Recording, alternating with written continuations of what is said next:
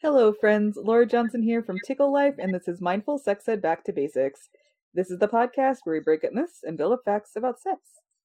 And as always, I am joined by my incredible co-host, the Tickle Life in-house sex educator, Lulu Batista. How are you today, Lulu? I am wonderful. Happy March, everybody. Yeah, happy March. This month is going by so fast. So fast. Like lightning. Like a quickie. Like a quickie. Completely like that. It's over? It's got here. Okay. All right. So oh man, I got the giggles. No better analogy than that. Coming back. Lulu, you're too funny. All right. So tonight we are going to talk about how you can build sexual trust. So trust and feeling safe, as we've talked about before, create a solid foundation for an amazing sexual experience. But what if you struggle with trusting others? Maybe you're reconciling with a partner that violated your trust, or a date is sending out some red flags, or maybe you're struggling to trust yourself after a string of bad relationships. So, we are going to talk about how to navigate these situations, and we hope that you can relate to what we have to talk about. Yeah. And just a reminder, we are not doctors, therapists, or lawyers, and we are not giving out health, mental health, or legal advice. If you are having any health, mental health, or legal issues, please contact professional care or guidance. And please also read any of the articles that we include in the show notes for more information, because we're just providing an overview. Yes. All right. So, scenario 1. Your partner has cheated on you in the past, and cheating here can include kissing, outer course, intercourse, sexual conversations with other people, trading nudes or something, etc. But you are working through it and you want to repair the relationship. How can you build back trust with this person? Whew, that's heavy to start with, right? You have to first, and again, these are our opinions, everybody's gonna navigate how they feel fit, but I would definitely say, have you actually forgiven the person? To take someone back is not the same as you forgiving them. Yeah. If you say, oh, okay, you can come back for whatever the reason is, but have you forgiven what's being done? Have you accepted that it happened and are ready seriously to move on? Because no matter what it is, if you're not ready to move on from that, you're always going to be stuck in that limbo. Every time y'all get into a quarrel, you're going to bring that up. If you have to constantly bring it up, you haven't let it go yet. And if you're not ready to let it go, you're going to stay, in a sexual untrustworthy place with your partner. Some people can, they can come back from that. They can, go to therapy. They can, talk amongst it with their spouse or their partner, and they can find their ground where they need to be. They could have made peace with it. And when both people have made peace with it, then you can start on the rebuilding those foundations of a sexual trust. But if you haven't really, soundly said, yeah, you did this thing, it hurt me in this way, but I'm ready to move on, you're gonna be stuck. You're gonna be really in limbo. And that's just the honest truth. Yeah, I think that is such a great point. And to kind of piggyback off of that, I would also say, what are your motivations for taking this person back? So I think that's like a good follow-up to, cultivating acceptance, really checking in with yourself. Like, are you okay with what happened, or can you accept what happened? So for your motivations, for getting someone back, are you trying to get revenge or prove something to the person that they cheated on you with? Yeah. Are you doing this for some kind of validation? All of that needs to be, I would say, needs to be considered before you're able to come back together with this person. Because, like you were saying, if you can't forgive them for what happened and you can't accept what happened and move forward from it, it's constantly going to be in your mind. You're going to want to go through their phone, or you're going to constantly want to see, what they're doing. If they come home 5 minutes late, where were you? Like, Yeah. and that's a lot of stress on yourself, and it's a lot of stress on that person as well. Like, yes, they did something wrong, but if you've agreed to move forward from it, you really have to commit to that. I would also say that probably going to couples therapy would be a good option. Having someone external to help you work through these issues together, get to the root of why that person cheated, because it's more than just they had an accident and fell into someone's or onto someone's genital scenario, right? So it was a slip and fall. Yeah. Oopsie magoopsie. Oh no. There are a whole host of different reasons for why that type of thing can happen. Yeah. And so, having someone to navigate these difficult conversations with you, I think could be really helpful. True. I agree with that. Absolutely. Yeah. So, scenario 2. You meet someone great, and on your third date, you feel like they're love bombing you. How do you differentiate between love bombing and the start of a real connection or real love? And for those who don't know what love bombing is, according to the Oxford English Dictionary, it's the action or practice of lavishing someone with attention or affection, especially in order to influence or manipulate them.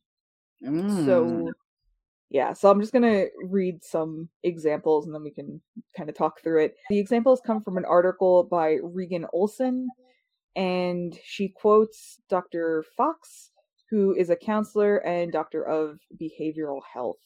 Love bombing, like phrases that you might encounter, would be, I just want to be with you all the time. They demand your attention, ignoring your time and schedule. They might isolate you from family and friends, and may become angry or guilty when you make plans with other people. I check in with you because I'm worried. So if they need constant reassurance and text and call all the time just to quote unquote check in, on the surface this might actually seem romantic, but they really just want to know where you are and what you're doing, and it's a very controlling behavior.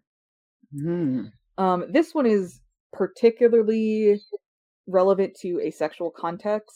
Yes. When I'm with you, I just can't help myself. So if you're telling them to slow down and they're not respecting your boundaries, this is a real issue. They're not caring about your limits. Right.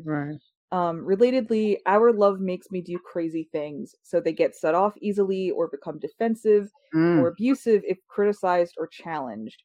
In a sexual context, if they're doing things that you don't like, they're pushing your boundaries, they're not making you feel comfortable, or even, before and after, or they're using sex as some kind of manipulative tool, this is not a great sign. This is a pretty bad sign. So I would encourage you we'll put the link in our show notes because there's a bunch more. I just pulled out the ones that I thought were the most relevant. But yeah, so what would you do if you're on, you're in a relationship and you start seeing, or early stages of a relationship and you start seeing this behavior? I mean, take note of that, look at those red flags, be aware, be present, in that space. Sometimes we just want to be wanted. And so we ignore those warning signs and we say, oh, well, it'll give it time. They'll change up, for the better. And, people fear being alone. So they'll just, take this thing that's happening, knowing that it doesn't feel good to them, knowing that they're not feeling their best in the scenario. And for, just to not be lonely, they may stay. It's awful. And the sexual nature of that, you may do things with your partner that you don't feel comfortable with, that you have not consented to, honestly, that you have said, you know what, I'm not really into that. And your partner said, oh no, we're going to do it anyway. But because you just want to see them happy, you just want to see them, not blow up or not get disappointed or all that, you'll just go with it. And I think that's wrong. You're putting yourself in a very, very hard position, very emotionally scarring position, and I wouldn't wish that on anybody. Yeah, absolutely. To go with what you're saying, if you feel like you have to use sex as a way to calm someone down because that if you're giving them what they want, they're not going to get angry or be abusive. That is actually still a form of abuse. And so be cautious about that. With love bombing specifically, I think it can be so subtle that you don't realize that it's happening. Right. Go and, reflecting on what you're saying, like if you're someone who maybe you haven't been in a relationship in a long time, or you maybe have limited experience, because I know we have some young listeners out there. If someone is promising you the world immediately, within the first week, they're trying to whisk you away on a vacation, or they're giving you like these extremely expensive gifts and you don't know them that well, it might pay attention to that. Yes. Yeah, pay attention to it, because it might feel good in the moment, but then as the relationship progresses, they might do something like tit for tat, where it's like, well, I gave you this beautiful necklace and you're not gonna do this thing that I'm asking for. So they might move to manipulate you down the road. It's not to say that like sometimes the fantasy does come true and you meet your Prince Charming and like it all works out for the better. However, if true crime podcasts have taught me anything, boy,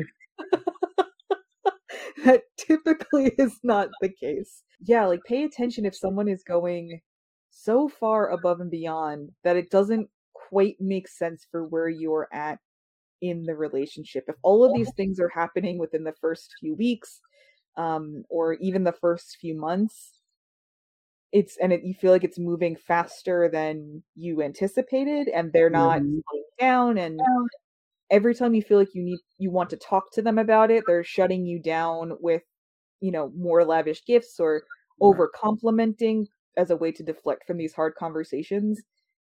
That's a serious thing to consider.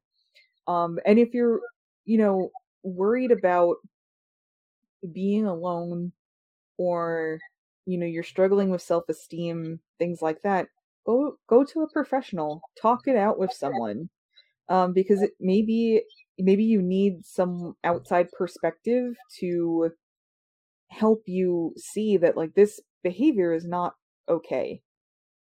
Because when you're caught up in it, when you have those rose-colored glasses on, they can literally do anything and you're okay with it. I mean, I've listened to so much horrible music from boys that I've liked because I thought the world of them. And it was bad music, Lulu. Okay, like I'm of course being like a bit facetious here, but so bad, so much bad music. Because like you want them to like you, you want them to feel good about themselves, and so you're willing to put up with a lot of bullshit, bad stuff in order to build that connection. So in a more serious context, bad music aside, you might start seeing these red flags, but you're pushing them away because there are good things that you want to latch onto. And if you're afraid of being alone, or you don't have a lot of experience, or you're just in a position where you don't get a lot of that kind of attention, you're more willing to accept the crumbs or accept bad behavior or make these excuses because you want to be with this person so badly. I agree. That's hard. That's hard. Yeah. So to differentiate love bombing from real love, this is also from that same article. Dr. Fox says, true love is about mutual love and respect. Love bombing is sudden and catches you off guard. Instead of 6 months planning a vacation together, you're being whisked away the week you meet.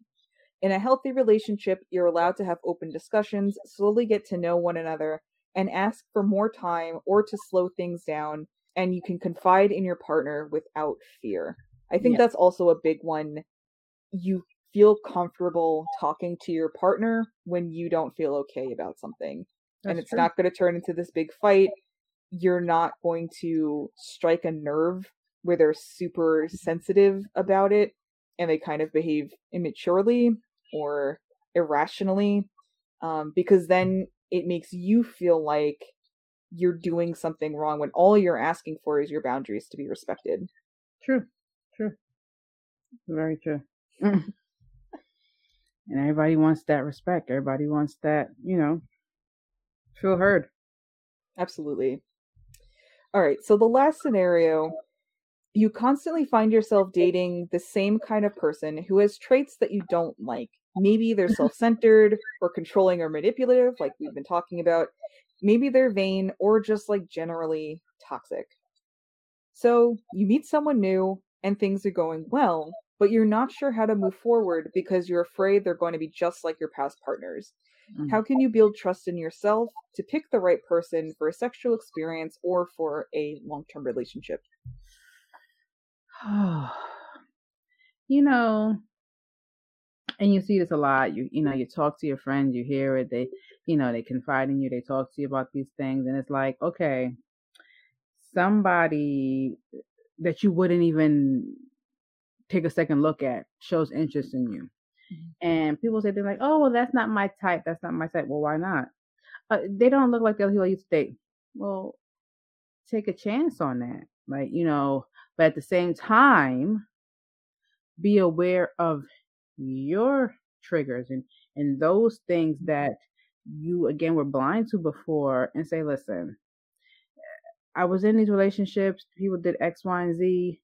Let me know now where you stand on these things, or start to see in the person those traits, be upfront with what you will and will not accept. Sometimes people take a long time to say, oh, I'm just going to see what happens. Sometimes we got to speak up and say, listen, I'm not going to accept this. I'm just letting you know that. Don't put on no front, because I'm going to see through it at some point, if this is what it is, let me know now so I know how we could move forward or not move forward, for that matter. It's, it's I'm not gonna lie to you. These topics are very difficult because it's like there's never no real easy answer, and there's never no direct, just this is what it has to be, because all these scenarios, are so different and so complex and so meaty, that you just don't want to cornhole and say, this is the way. It has to be the way that you feel. So if you feel anything in your person, speak on that. Say something. Don't wait. We're talking about your emotions. We're talking about you sexually. We're talking about you, all these things. Don't wait. If your body, your spirit, they let you know. Listen, red alert. Let's pay attention here. Something's happening. We're not feeling safe and secure. Listen to that. Don't be like, no. Shh. Listen to yourself. You're never gonna do yourself wrong. It's when you don't listen that you harming yourself. 110%, absolutely. And I have like a little bit of experience with this because like I think for a long time I was trying to replace I've never been in a real relationship, but there have been ambiguous moments in my life, and I've tried to fill this void left by someone from when I was like a teenager. And so part of myself is like frozen in that moment, because when you're an adolescent and you experience an intense level of connection, or what you feel is an intense level of connection, like it becomes your entire world. So when that connection goes away or abruptly stops, like it did in my case, you kind of can get trapped in that space. And so you look for people and because like when you're a kid, everything just feels so intense. Every relationship is so intense. Every friendship is so intense. it's like it's part of your formative years. You carry that with you later on. So for me, when I'm like I notice that the men that I'm attracted to have similar qualities to this person from my past, and then when like we wind up talking or we wind up having like moving forward in our friendship or whatever, it's like it's some of the good traits but a lot of the bad traits. And when you go through that experience, you start to recognize these patterns, and you have to start doing self-reflective work, looking like what it took me a while to figure out that this is my pattern and this is what I'm trying to do. I'm trying to connect with my teenage self as an adult. I'm like, no, I'm different than I was at 14 or 15, but it took me a while to get to that point. I had to do some introspection. I had to figure out, why am I attracted to these types of people? Right. Why am I constantly attracted to men who just talk about themselves when they have nothing interesting to say? Why do I feel like I have to hide my intelligence or hide my creativity or hide anything about myself in order to get this person to like me? And it stems from like, I'm so afraid to be interesting. I'm so afraid not to be interesting. I'm so afraid not to be approved by this person who in hindsight doesn't fucking matter. So what you're supposed to say. Fuck 'em.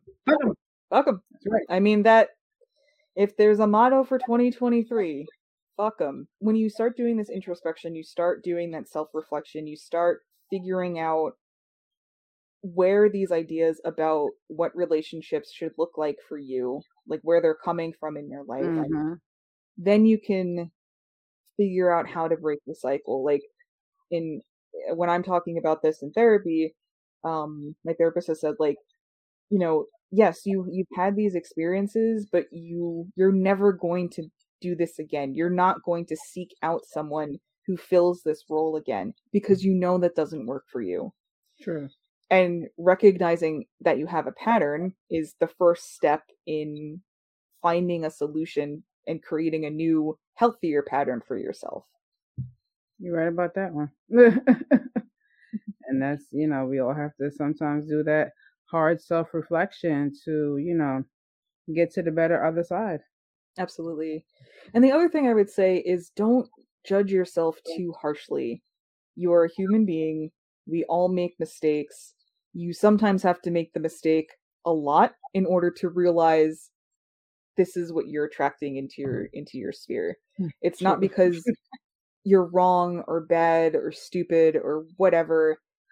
You just have to see something clearly, and then you go, oh, okay, this is the type of person that's in my life.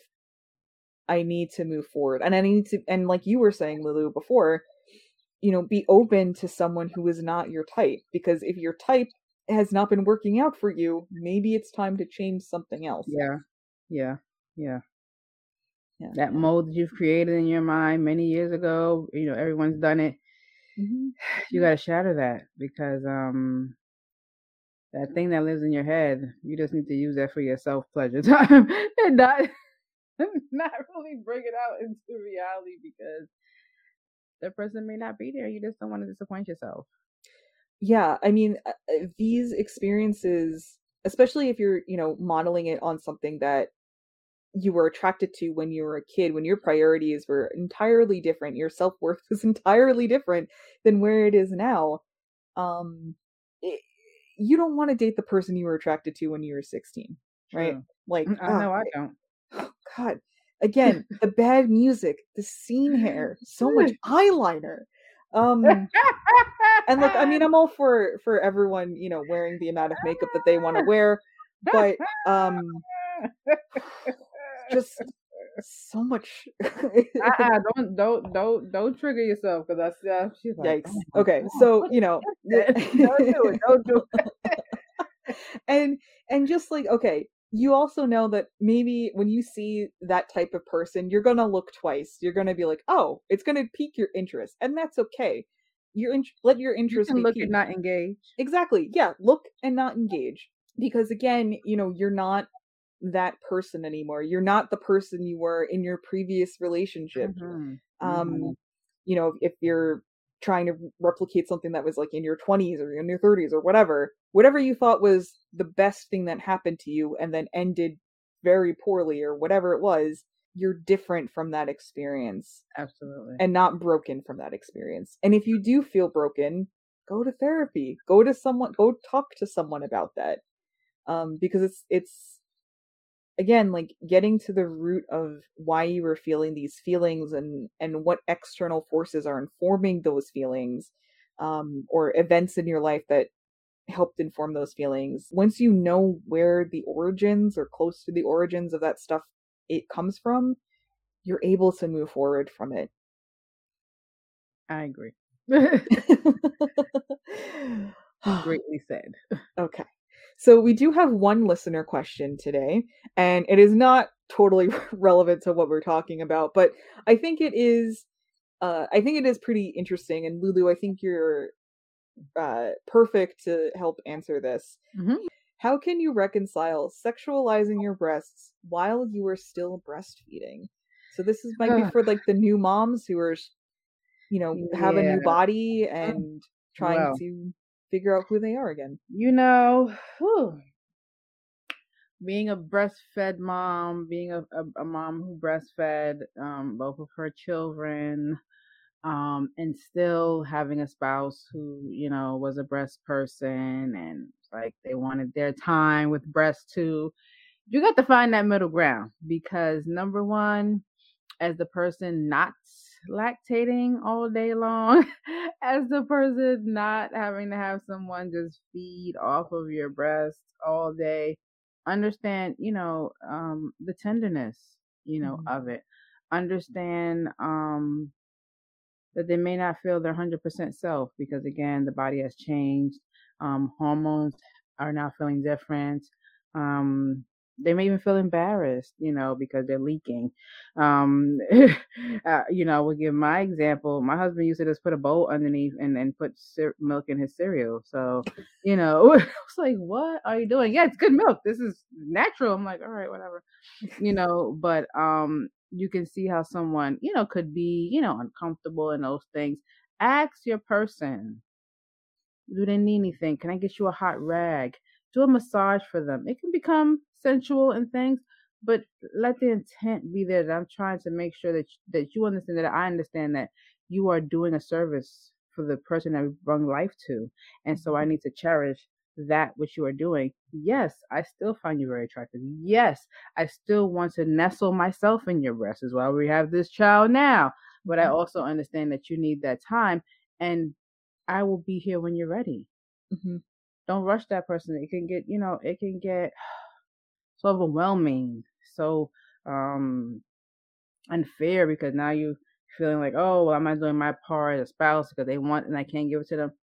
You as the other person need to be understanding in that, especially if you don't have that journey, if you don't know what that is. To have a tender nipple that is cracking, that is leaking, that is aching from even a wind blow past it. Look, I don't want to be sex with you right now, but I appreciate you still appreciating what I have. So again, say, hey, can I give you a nice warm cloth massage on here? Could I help you, if you need to pump?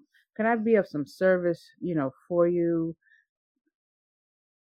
Those things could bring back that sexual, ignition for breast play and all those kind of things. And, as the person with the breast, if you feel like you're in that state, say that to your partner. Hey, I know I haven't been feeling, but today I feel a little breast thing. I'm capable of having some sexual attention given to the breast. Get some little tingling lube, and maybe let your partner know that you are open for the invitation. It's not easy on both ends, but you have to come to some kind of communication because otherwise it can be very straining. Mm-hmm. Yeah, I think that's great. And I mean, it's not that I have any experience with childbearing, but your body's changing, your relationship to your body's changing, and I don't know, I guess just you don't have to force yourself into feeling a certain kind of way before you're ready. So if you don't want to see yourself as a sexual being, while you're breastfeeding, or you don't want that area just as sexualized, okay, that's fine. And you don't have to push yourself forward. And then maybe after you're breastfeeding, maybe you'll have different feelings about your body and you'll want to go back to that stimulation. So just allow yourself to go on the journey and feel the feelings, and just take care of yourself. Don't feel pushed to try to go beyond what your boundaries are in the moment. Very true. All right. All right, everyone. So that's all for this episode of Mindful Sex Ed. Thank you so much for joining us. If you have a question that you'd like us to answer, please email us at podcast@tickle.life, or you can reach out to us on social media. We are Mindful Sex Ed Pod on Twitter and Mindful Sex Ed Podcast on Instagram. If you like what you hear, please rate, review, and subscribe to our podcast wherever you are listening. Reviews on Apple Podcasts and Spotify are particularly helpful in getting us out there. Sharing is caring. And it's free. So please send this episode or any of our episodes to a friend.